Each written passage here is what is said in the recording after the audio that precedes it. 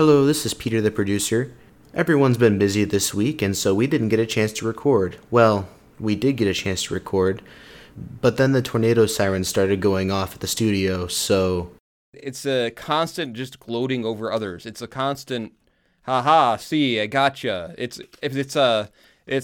people, you might use the wrong word, and then it's... Okay. Now we've got sirens going on. Yeah, now we got sirens. Get Vicar to stand outside. All right. If you see me fly by the window, take cover. So,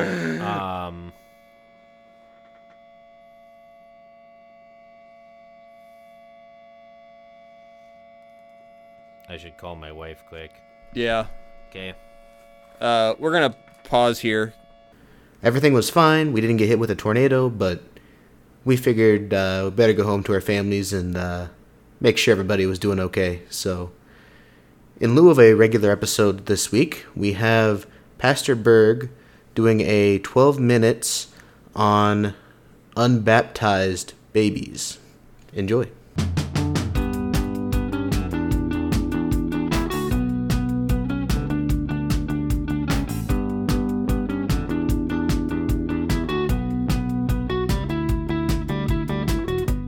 Welcome to the Clerical Errors Podcast. I'm Pastor Berg, and this is a 12-minute section on babies who die apart from the gift of holy baptism.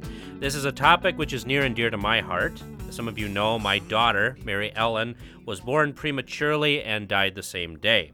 Her mother had the clarity of mind to baptize our little girl while she was still alive, and I will be forever thankful to her for being such a good mother. But what about those babies who die in the womb? What about miscarriages? It often happens that devout parents, particularly the wives, suffer agony and heartbreak in childbearing when, despite their best intentions and against their will, there was a premature birth or miscarriage, and their child died at birth or was born dead. What about children who don't have access to the divine benefits of holy baptism? There are some, unfortunately, who taught that unbaptized infants would be damned. Dante Alighieri, in his famous poem The Divine Comedy, taught that limbo, technically the first circle of hell, included virtuous non-Christian adults in addition to unbaptized infants. These souls would not see God, but they would not suffer any punishment either. And the Roman Catholic Church still teaches that limbo is a possible theological hypothesis. But what do we know from sacred scripture? First, we know that babies are sinners in need of a Savior. Babies die because they are sinners. Death is a direct result of sin.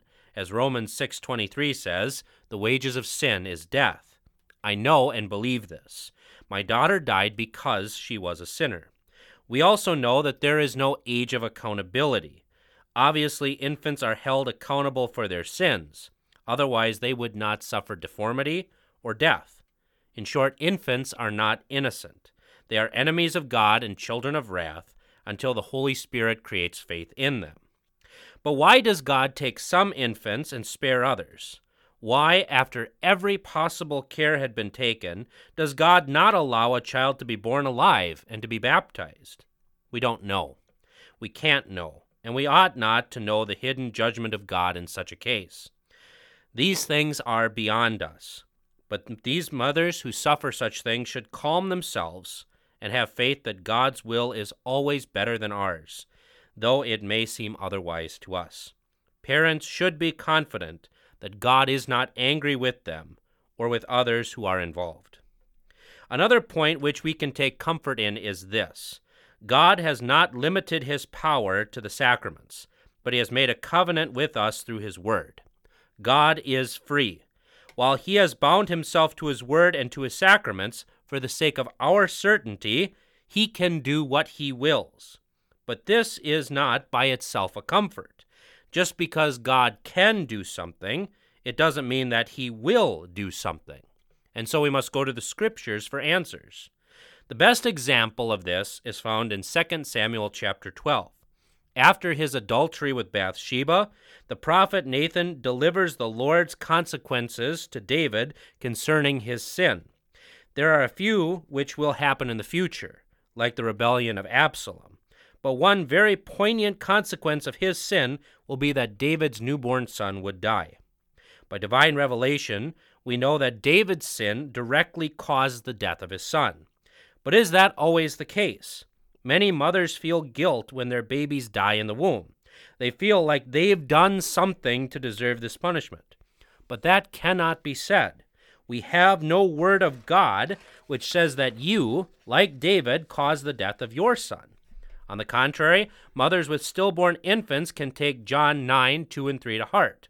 And Jesus' disciples asked him, saying, Rabbi, who sinned, this man or his parents, that he was born blind?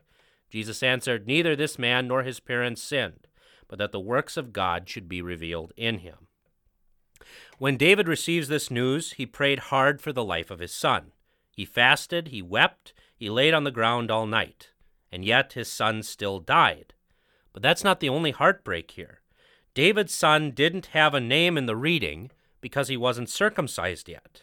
Why else would it say that on the seventh day it came to pass that the child died?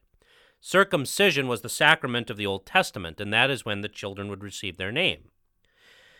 This child didn't receive circumcision, which is the sign of the covenant.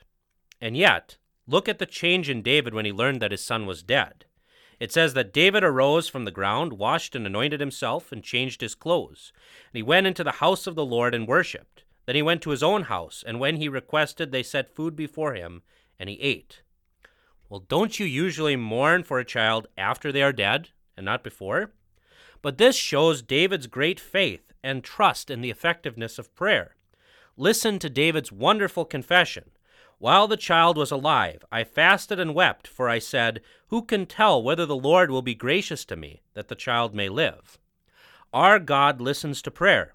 Jesus commands us to pray, and he promises that he will hear us.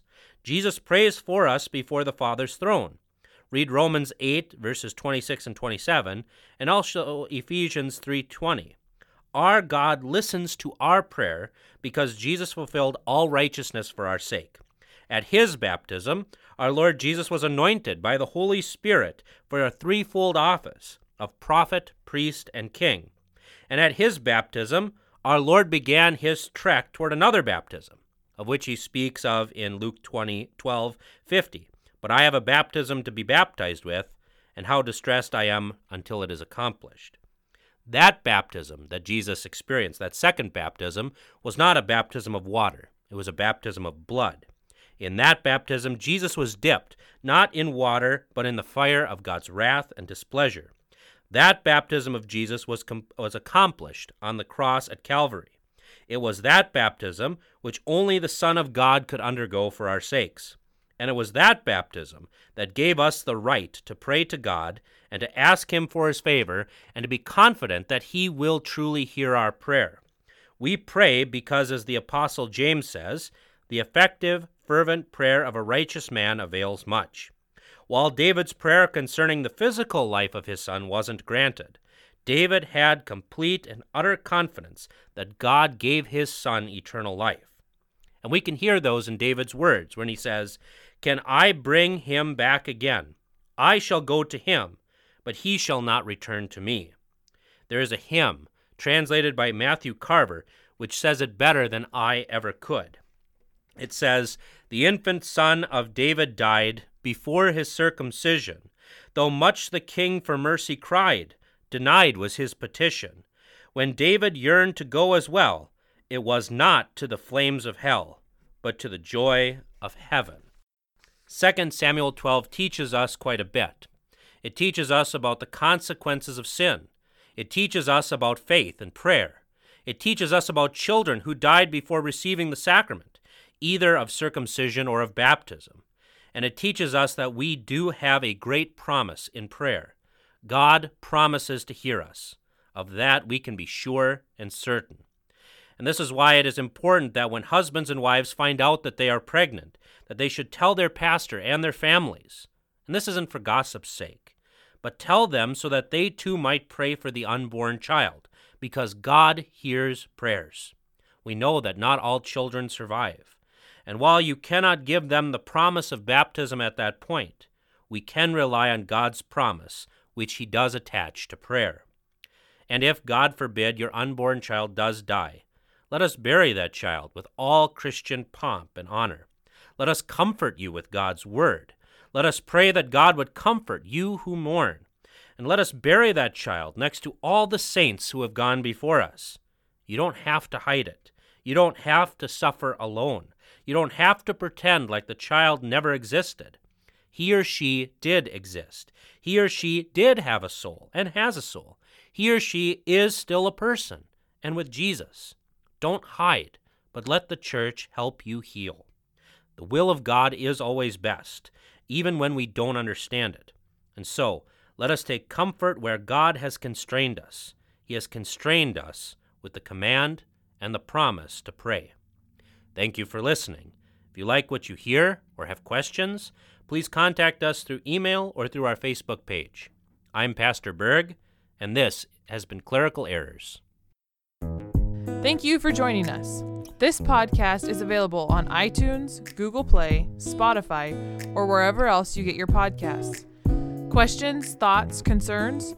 You can contact us on Facebook at facebook.com/Clerical Errors Podcast, on Twitter at Clerical Errors P for podcast, or email us at feedback@clericalerrors.org. Thanks for listening to Clerical Errors. See you next time.